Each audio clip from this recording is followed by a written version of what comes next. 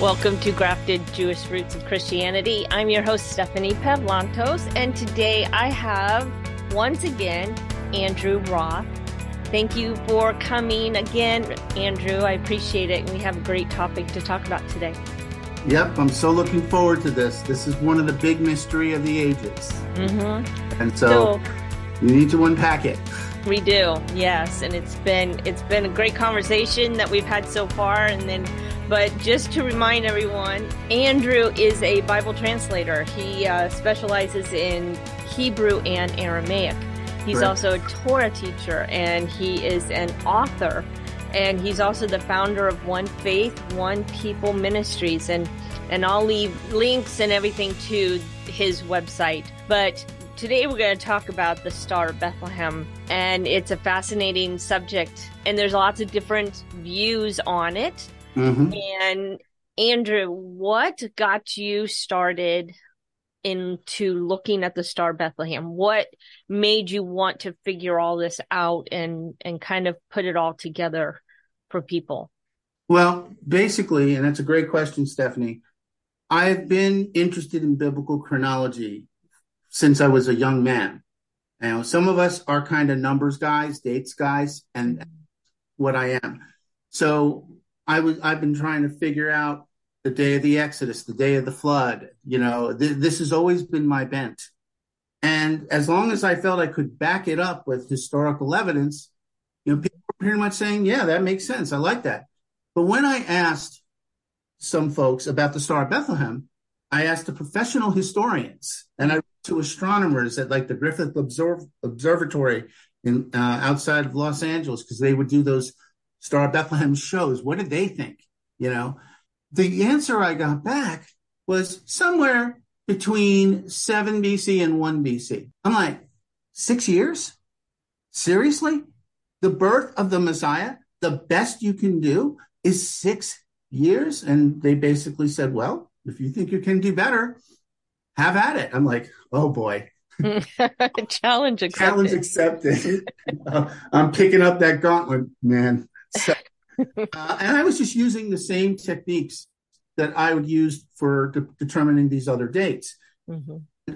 Basically, what ended up happening on my journey, I needed to get a schooling in astronomy. I mean, I'm a Bible guy, I'm an Aramaic and Hebrew guy. I'm not necessarily an astronomer. But I found somebody who had regrettably passed away in 2021. His name is Bill Welker. And this guy basically worked for the Department of Defense and NASA on satellite technology. And he has super high-tech stuff that the general public doesn't have. Okay. This is a guy who can build telescopes in his spare time from scratch. Yeah. Okay. He's not going over to Radio Shack and getting that. He's actually, no, I'll just put it together myself. Right. And he schooled me in what was fixed stars and what are moving stars, why a planet was classified as a kind of a star, and that created some confusion, and so on and so forth. And basically what ended up happening was that using all my skill as a translator, I'm looking at manuscripts. Mm-hmm. Greek, I'm looking at Hebrew, I'm looking at Aramaic, I'm looking at Josephus. I'm trying to piece together everything I can. Right. And what happened was the literary approach got me within 4 to 5 days of the birth. Mm. And I'm thinking, that's way better than 6 years, right? Yeah. So I'm happy. I knew it had to be after Yom Kippur, but before the start, by the first night, rather, of Sukkot, right? I knew it had to be that range. But I didn't know which of those days it was going to be, because that was as far as I could go. So I asked him, I said, Bill, was there anything special, astronomically speaking, that happened on one of these 5 nights in 5 BC that would stand out and go, oh, of these 5 days, this is the one. Right. And he said, it might take me a few months, but I'll get back to you. When he got back to me, he said that on the first night of Sukkot, which was Friday, September 13th in 5 BCE, and that's again on my calendar. It's a whole other story. Mm-hmm. There was a super lunar eclipse. And that lunar eclipse lasted 2.5 hours right over Jerusalem and Bethlehem. Wow. That's a very long lunar eclipse. And then the clincher was, he says, Andrew, do you know what kind of lunar eclipse that was? I said, no. I said, the only thing you taught me was that lunar eclipses only happen at full moon. And I know that this is a full moon day because this is the Feast of Tabernacles. He said, yeah. But the positioning of everything, when you look at it in the computer, it blocked out all the blue light. I said, okay. And what does that mean? And he said, yeah, that means the only thing left was red. This was a blood moon. This was a massive blood moon. And he sent me a picture of the kind of blood moon that it was, that he photographed himself. And it looked like a huge drop of deep red blood in the sky. Wow. You know, in addition to having Jupiter doing its thing. Mm-hmm. That was sort of, the overall process, how I got into it and what drove me. And what I found, Stephanie, and we can get into this, is if your premise is sound and if it's biblically based, if you're on the right track, other stuff that you can't even imagine will naturally fall into place and keep confirming it over and over and over again. And that happened with the Star of Bethlehem. Wow. And I just want people to know that what you're going to get today is just a taste, because he has a 2-part video series on his website, and they're each like over an hour long. So there's quite a bit of material that you go into, quite a bit of science. And it's very interesting. I listened to all but the very last half hour of it, but took lots of notes, and we'll give you a taste, and you can go back and listen to his other recordings on this, and that you'll get more. You'll get way more than we can give you today in this time that we have. But I want to hit the highlights, especially. Yeah. So we can start with the Magi. Is that a good place to start? Yeah, absolutely. I think the Magi have been one of the most neglected. I don't want to say characters. They're not in a book or something. They are the most neglected people that are part of the nativity story. Do you know we get the word magic from magi? Right? That's where magic comes from. And then we have to figure out who they are. The Magi were part of a religion called Zoroastrianism, which is a very mysterious, obscure faith, but it has had a huge impact on Judaism, Christianity, and even Islam. And the Zoroastrians, they were looking for the Messiah. And in their scriptures, called the Zend-Avesta, that's sort of their version of the Bible, it describes that the heavens would point to the Messiah and that a special star or a phenomena would point to their west. And they were in Babylon. And by the way, we know that they were in Babylon because all the stuff that we describe in the video can only be seen from Babylon. Right. Because others have pointed out, well, you had Magi, Zoroastrians, in Persia too. So how do you know they didn't come from Persia? It's very simple. You wouldn't have seen this stuff from Persia. And it kind of goes back to the story of Daniel. Yeah. Stuff's there. Yes. Because, and that's an excellent point, because Daniel is actually called, and I know Christians I'm not exactly comfortable with this. He's called the king of the magicians. The Hebrew word for magicians is hartumim. And hartumim also is about classifying things. Okay. In this case, like Abraham was told to count the stars to know how numerous your descendants are going to be. That's what the hartumim do. They would record patterns and so on. And in the Magi's religion, the Messiah was going to be born in a land to their west, and they were going to track it by the planet of the king, which is Jupiter. Okay. Summarizing a lot of data right there. I know. In the video. that's a 20-minute chunk of discussion. Yes. Why the king star is Jupiter and why they assigned it that and why they were, getting going when they saw something with Jupiter happen and stuff like that. But and you said that they tracked it for 2 years. So this started way before Yeshua's birth. Yeah. It started in late May of 7 BCE when you had these three conjunctions. A conjunction is when basically two night sky objects appear to become one object. Okay. Some of them are more dramatic than others, and today with our better equipment, we can tell that it didn't really become, in many cases, like one object, but it was close enough so that the naked eye would go, wow, these two just came together. And when you have a lot of mythology associated with the planets, which were in a different category than the fixed stars that just go up and down like this, but the planets move like this, east to west, west to east. Mm-hmm. You then use that in your fortune telling, for lack of a better thing. So if you know that Jupiter is the star of the king, and this is exactly what the Magi say in Matthew 2, we have seen the king's star, and we have come to worship him. Yes. That word, that terminology is only talking about an east-west object. And Matthew actually gives you 9 details about how this thing moves. Just listen to what Matthew says. You realize it can't be talking about a fixed star. It can't be talking about a nova. It can't be talking about a comet, right? A comet might be the closest thing that fits some of these things, because comets also move east to west, west to east, right? Okay. And comets can be in the sky for like a year, right? Right. But not 2 years.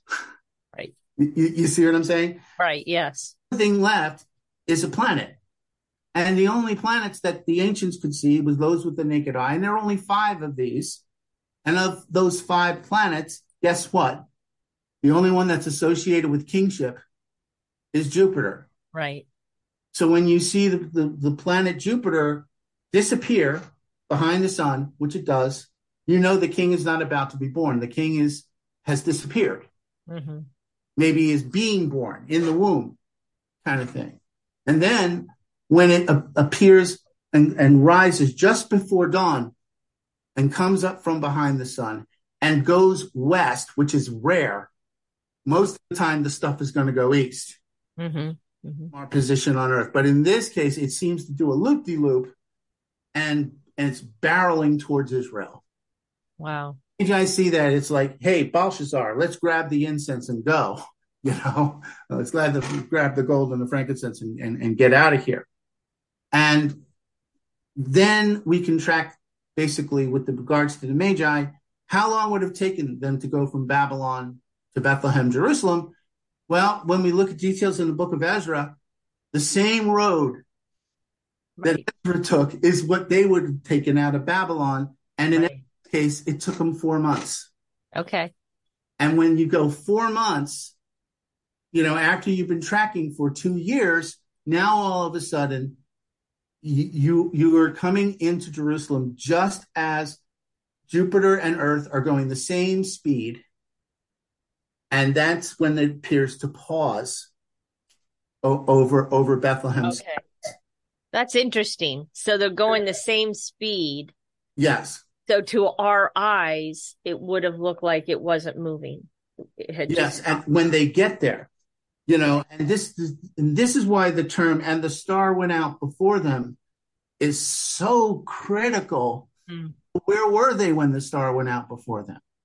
Was it moving or was it paused or was it about to move? And these are the kind of things that we have to sort out, bearing in mind our position on the earth and what we could see with the naked eye, how our culture or our mythology or our religion would have said, okay, the king has come from behind the sun. It has had a conjunction with the Sabbath planet, the Saturday planet, Saturn's day, Saturn. So it's king of the Jews because the Jews are the only ones who keep the Sabbath. And in the constellation of Pisces, on these 3 times in 5 months, it's a pretty big deal because Jonah was swallowed by a big fish. Mm-hmm. These also became associated with the Jews as well. Okay. So you have a double witness to a Jewish king, and you have three occurrences of these conjunctions on significant dates on the Hebrew calendar. Right. Which the Magi, they had a ton of Jews living in Babylon at this time. Philo, the historian, says that it was stuffed with Jews. Okay. And Josephus says 2 of the tribes of Israel were subject to the Romans and the rest were subject to this part of the Middle East. Okay. You see what I'm saying? Yes. Which is not just Babylon, but also Assyria and other stuff in the area. But the point is, not in Rome and not in Jerusalem. Mm-hmm. You see what I mean? Right. So that's how you kind of piece everything together. Since Ezra took 4 months on the same royal road, so did the Magi. And when they get there is at the exact time that Earth catches up to Jupiter, and that makes it appear like it's paused. Mm-hmm. And you did mention in the other videos the first, second, and third conjunction and their significance and the date that they were there, that they came together. Okay. So the first conjunction, now any garden variety conjunction is not a big deal. Let me emphasize that. Once every 20 years or so, you'll get one of these things. It's where it is, and then getting it repeated a total of 3 times in a very compact space. That is so rare, Stephanie. It's only happened once since the time of Christ. Okay. So it's like a 1400, 1500, once in a millennium and a half event. All right. So here's the dates. May 29th in 7 BC corresponds to the 3rd day of the 3rd month, which is called Sivan. Now, if you look in Exodus 19, what you will find is that is the day that God descended on Mount Sinai to tell them, the Israelites, get ready. I'm going to give you the 10 commandments in a couple of days. Right. So this was when God, whom I call, as you know, we call him Yahweh. That's his name. That was when he descended in fire to announce the Torah is coming. Right. And who is the Torah made flesh? The Word made flesh is the only begotten Son, Yeshua, Jesus. And so the fact that introductory conjunction is hitting on the same time that he introduced the Torah is highly significant. Right. Then the second one was on October 1st, which is Yom Kippur, the Day of Atonement. Okay, is the Messiah not our ultimate atonement? The Magi would have seen their massive Jewish population not eat a single bit of food on that day of the calendar, which they basically shared the same type of calendar with the Jewish people. Right. So what was the 10th day of the month of Tishri for the Jewish people, which is Yom Kippur, would have been the 10th day of the month of Tishri 2, which is where Tishri comes from, to the Babylonian Magi. So they know that these are important days. Then the final one comes on the 15th day of the 9th month, which is Kislev. Now, when I say that, it's not as apparent as it is with these other 2 dates, but it's still important because on the 15th day of the 9th month is when this Syrian tyrant named Antiochus Epiphanes killed a whole bunch of Jews, defiled the temple, slaughtered a pig on the altar, and it was on the 15th day of the 9th month. Then, of course, 2 years, 10 days later, on the 25th day of the 9th month, 2 years from then, these bad guys are kicked out. The temple is cleaned up and rededicated. And of course, we call this Hanukkah. Right. And that's a date that's associated with Yeshua's conception. As the light of the world, the festival of lights. So basically, if I'm the Magi and I'm waiting for my Messiah, and I know the first 2 signs are saying he's coming from the Jewish people. But the third one is for a day of disaster, a day of war and murder and horrible things. Right.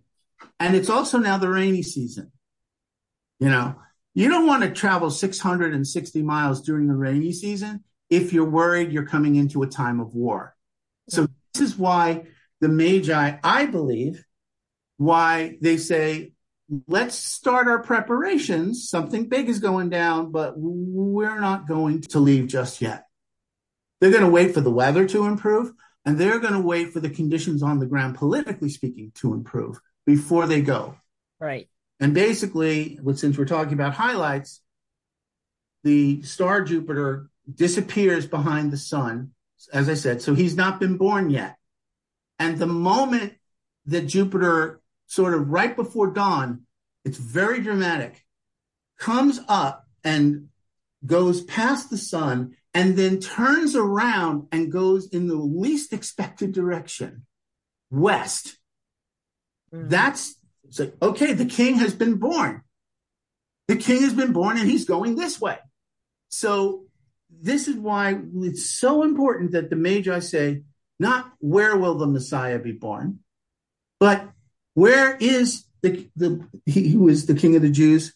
Because we have seen his star and we have come to worship him. So the birth has already happened while they're talking to Herod. Another detail that often gets overlooked. Right. Okay. Right. And so it's putting together a 500-piece jigsaw puzzle, and not forcing these pieces to fit, but to not proclaim anything until they do. Mm-hmm. Very, very interesting.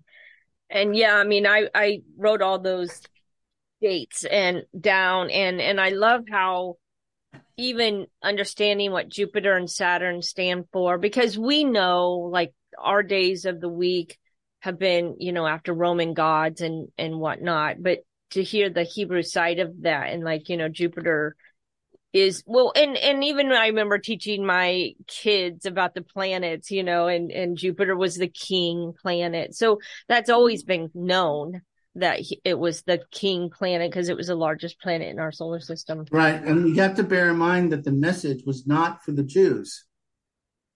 Right. The Jews didn't do a whole lot of advanced astronomy. The message was for the nations. Yeah. God is telling the nations, my son is coming, right? He's coming real, real soon. And let me have Jupiter point the route that you have to go to see him. And we can sort of say, well, that's a pagan thing. That's astrology. That's this, that's that. But the thing is, there is kosher astronomy in here, and it is not its fault that pagans came later and messed it up and turned them into gods. Exactly. So let me give you an example of what I'm talking about. I'll give you two. One is in Genesis 15, where Abraham is commanded to count the stars. If you are able to do so, so will your descendants be. That word for count, sephar, means to write down, classify, name, reckon, and account for. So that's what Abraham is doing to the stars, because that will tell him about how numerous his offspring are going to be. Right. So that's kosher, right? The other example is with Joseph. Remember, Joseph keeps having these dreams before he gets taken into slavery. And in the second dream, what he says is, I saw the sun, moon, and 11 stars bowing down to me. And Jacob is like, so you're saying that your mother, well, she's dead by this time, but, just invoking, so me, Rachel, and the rest of the kids here are going to bow down and worship you. And the answer was, yeah, that's exactly what I'm saying, right? So the thing is, each one of Joseph's brothers is one of the 11 stars that are now bowing down. And Joseph himself is a star. But he doesn't see himself. He's looking at all these others that are bowing down to him, right? Right. And it's Jacob who gives the meaning of the vision. We have a reference in Numbers, a star will come out of Jacob.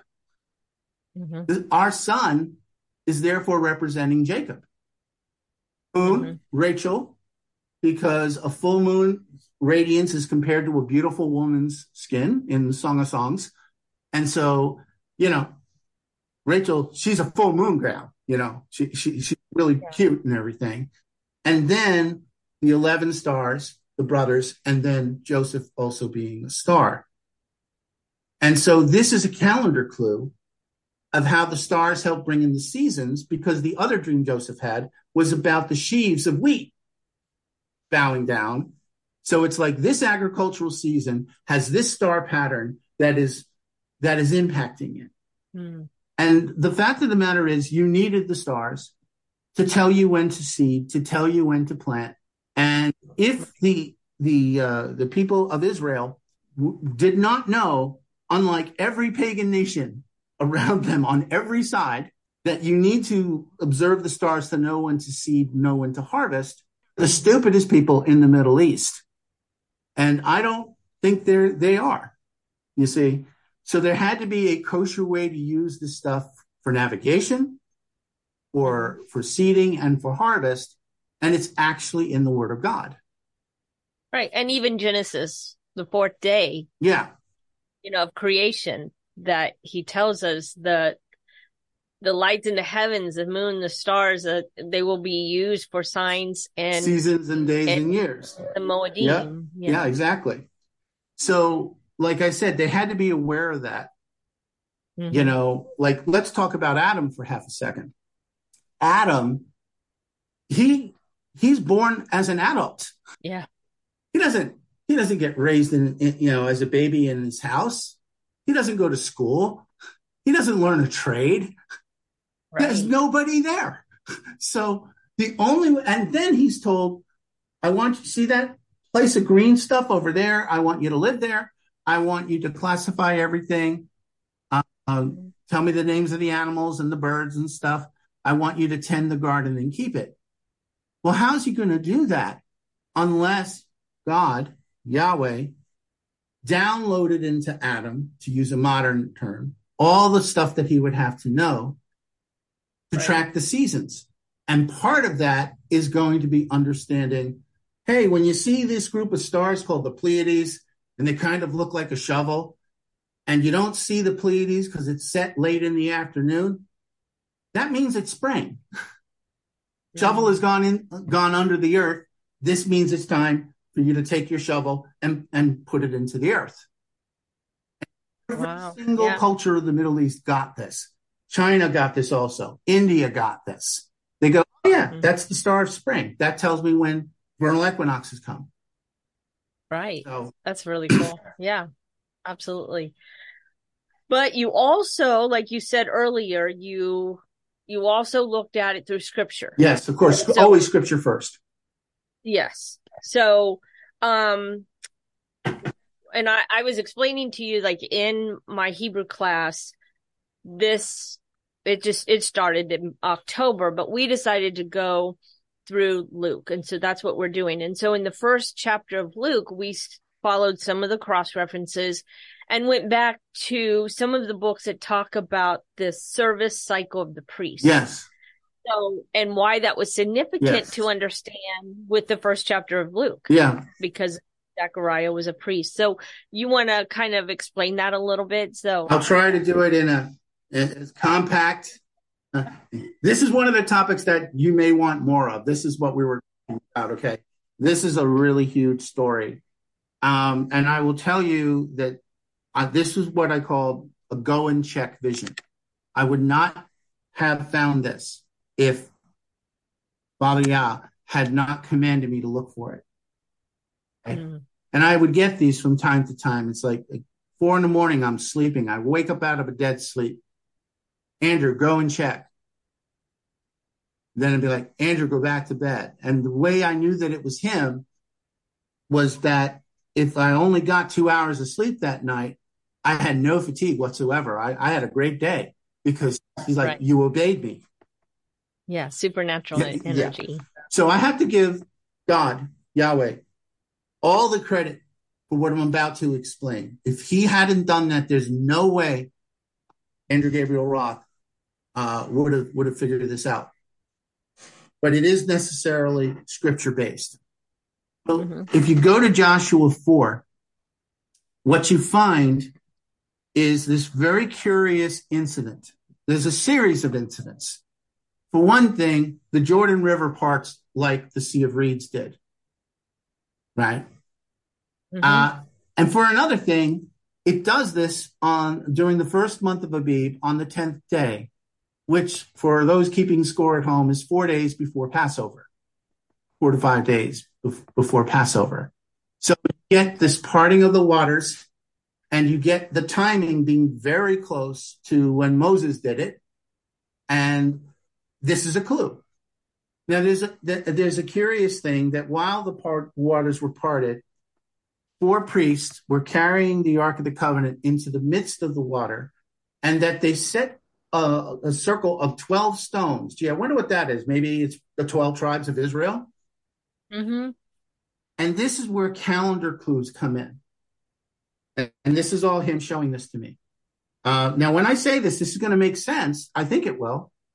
But the challenge is to think of it the first time, because you just see these details and they just sort of wash over you. Did me. Usually, anytime you're talking about gold, it's about the sun.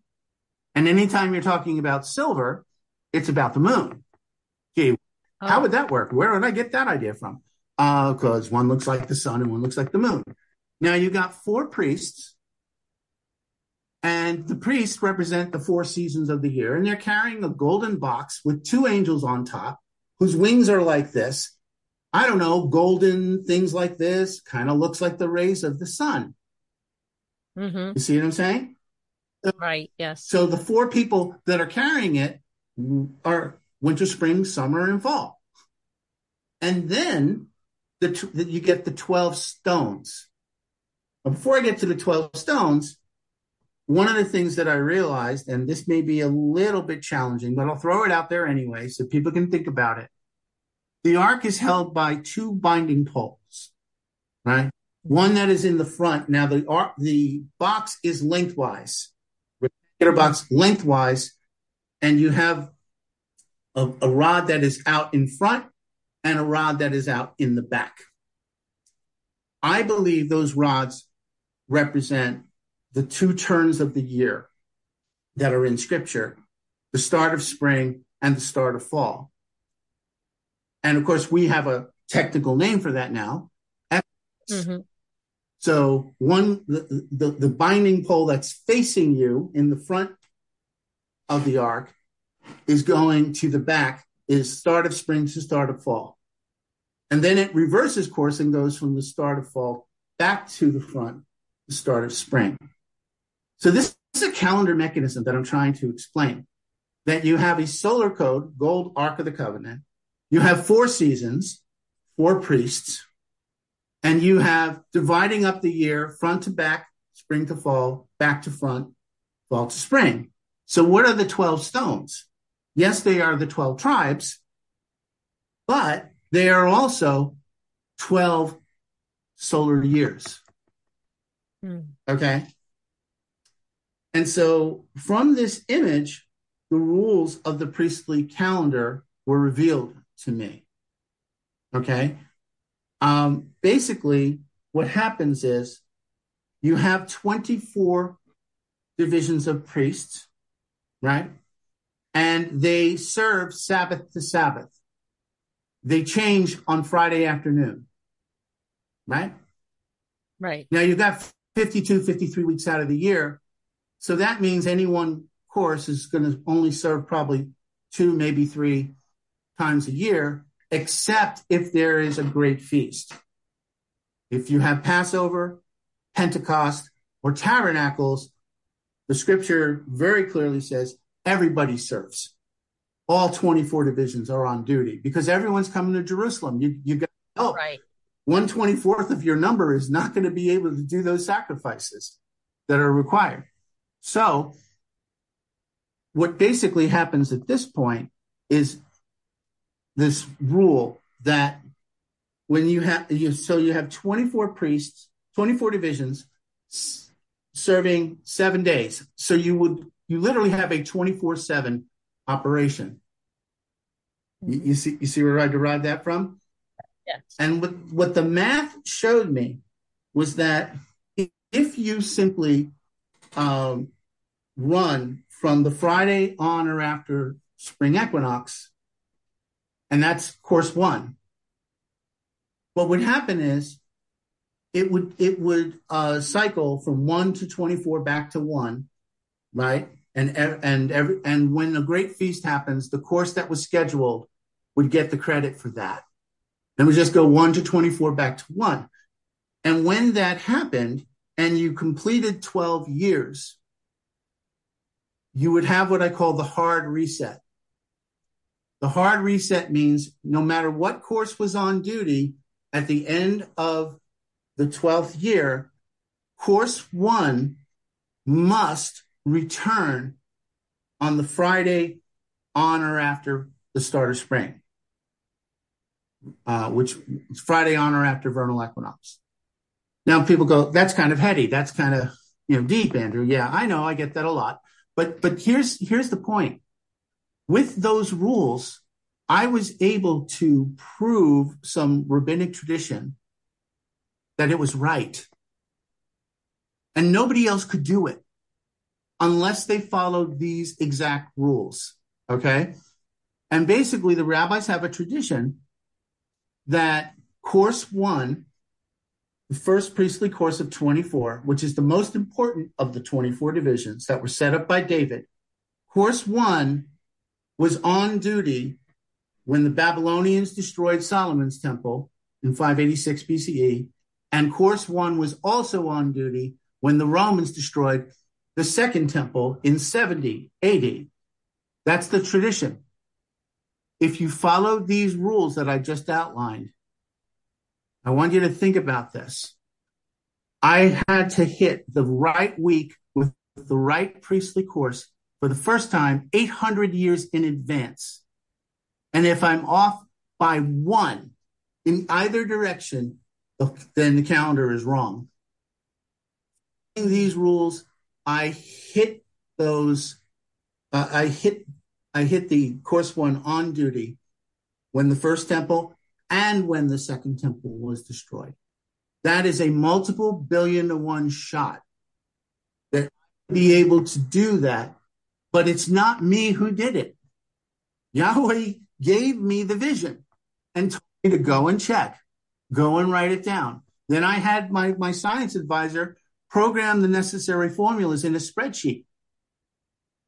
And I still have the spreadsheet. So if anyone wants to know if there's real math involved, I'll let you check it, Yeah. I mean, you may have to come to my house, but this is like super important material. But the point is, I have the mathematical certainty of proof that works. Now, people will say, if it didn't work, then no reason to listen to me. If I didn't hit both of those dates, don't listen to me. And I know that there are people who will simply say, well, you may have hit it, but maybe you're still wrong. But I think that's a harder argument for my opponents to do. You see what I mean? Yeah. And so this is what I call the gospel of the cell phone in terms of proving things from the word. I don't think about the science behind my cell phone. Okay.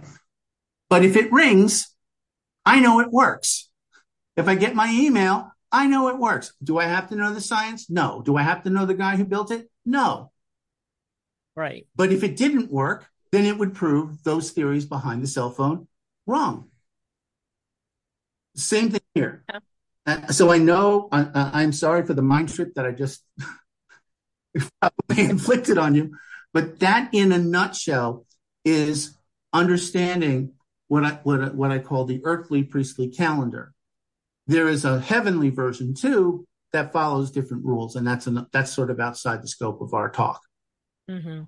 But you basically have determined with that material when Zechariah would have been his cycle, his rotation. Yes, in the priestly calendar.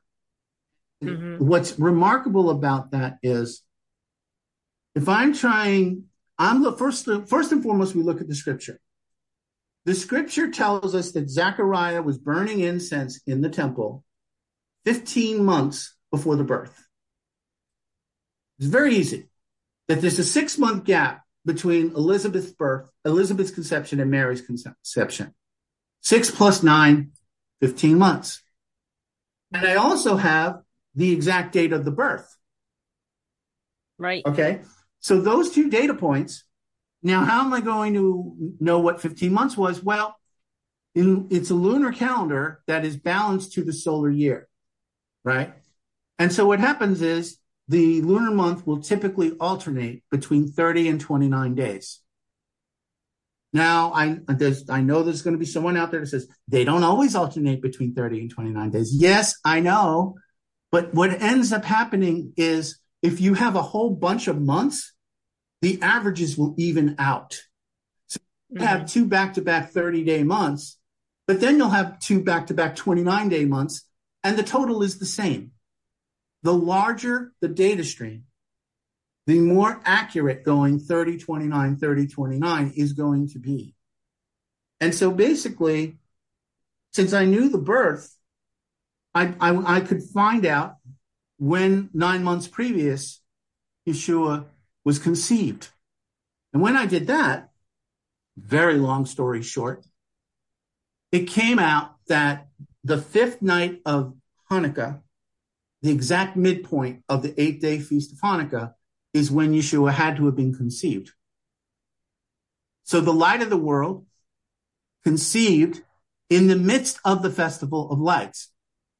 Now, I won't do this, but you've seen a Hanukkah, right? Which for Hanukkah, which is not quite a menorah.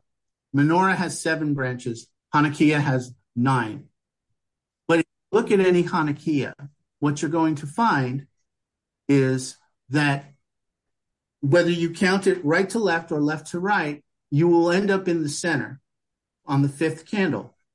The 5th candle is always larger than the ones that are around it. So actually, my wife, Jay, behind the scenes here, very, very kindly brought us this. Take a look at this. So I can go 1, 2, 3, 4, 5. And you see this is bigger. Or I can do 1, 2, 3, 4, 5. And this candle is the servant candle. That's what it's called. Yeshua is the servant, the shamash. And in Hanukkah, this candle lights all the other candles. Okay? So that when you go into the book of Revelation, right, see that Yeshua says that the candlesticks, right, they're not candlesticks. Right. They're not candelabras.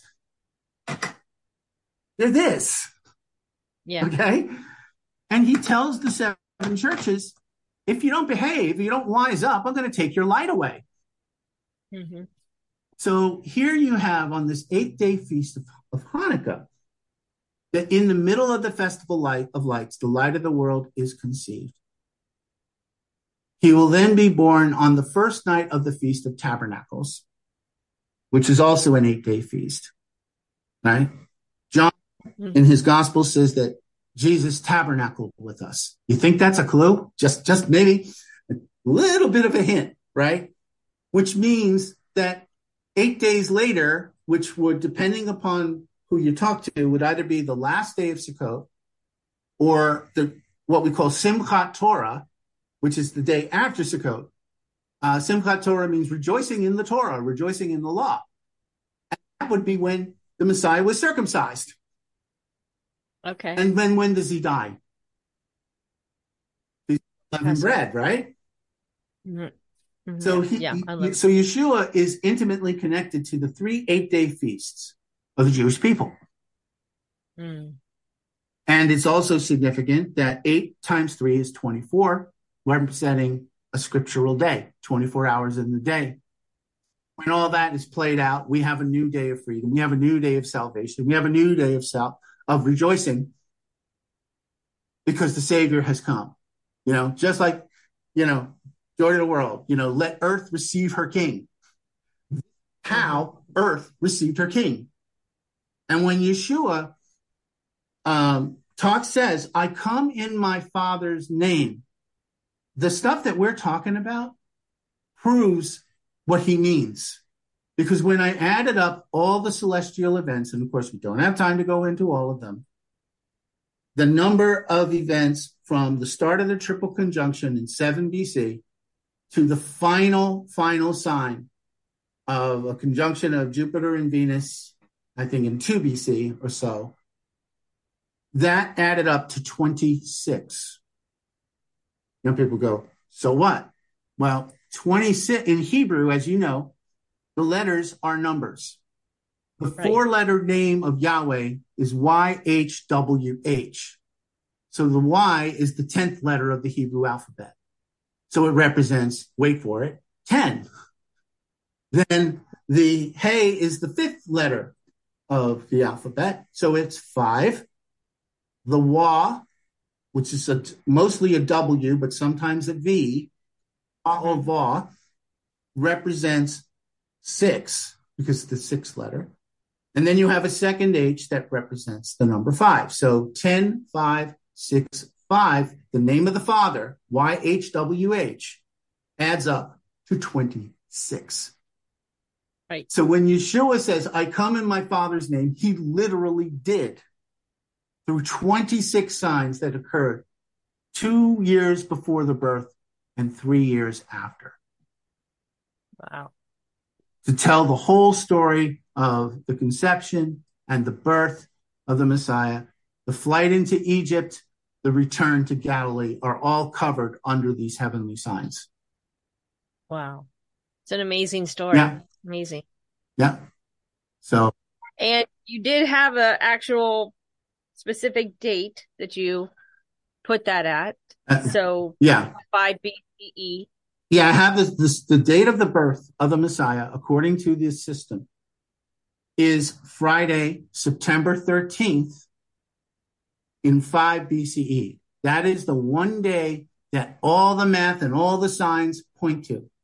It cannot be any other day. Mm-hmm. And so that is the first night of Sukkot in the year 5 BCE. And yes, because that massive lunar eclipse happened on the last day of my range, I felt comfortable proclaiming that as a matter of faith, as a matter of math and astronomy and history, that had to be the birth time. I could not imagine that Yeshua's birth in a 5-day period would be on one of the 4 nights where nothing special happened. Right. So is it a little bit of an assumption? Yes, it kind of is. Can I prove it 100%? Maybe not. But faith is the knowledge of that which is unseen and incomplete. So my faith and my work got us this far. This is where we got. I can get you right up almost the whole way. You got to decide if you're going to take that last step and say, hallelujah to the Lamb of God. This is when he's born. Amen. Yes, that's very cool. Very cool. Lots of good information. And again, his video series on his website, which is One Faith, One People. But it's One Faith, One People Ministries with an S .com. If they have any more questions, they can contact you through your website. And I encourage people to go and look at those videos, that video series, because you'll learn a whole lot more detail than he could go into here. But yeah, I appreciate it. And you even go into the Roman history that's in Luke with the, all of that we just don't have time to go into. But proving that Luke basically is not getting the wrong census. He is not 10 years off in his calculation. He is not confused. He actually refers to both censuses and lists 4 differences between the 2 censuses that he talks about.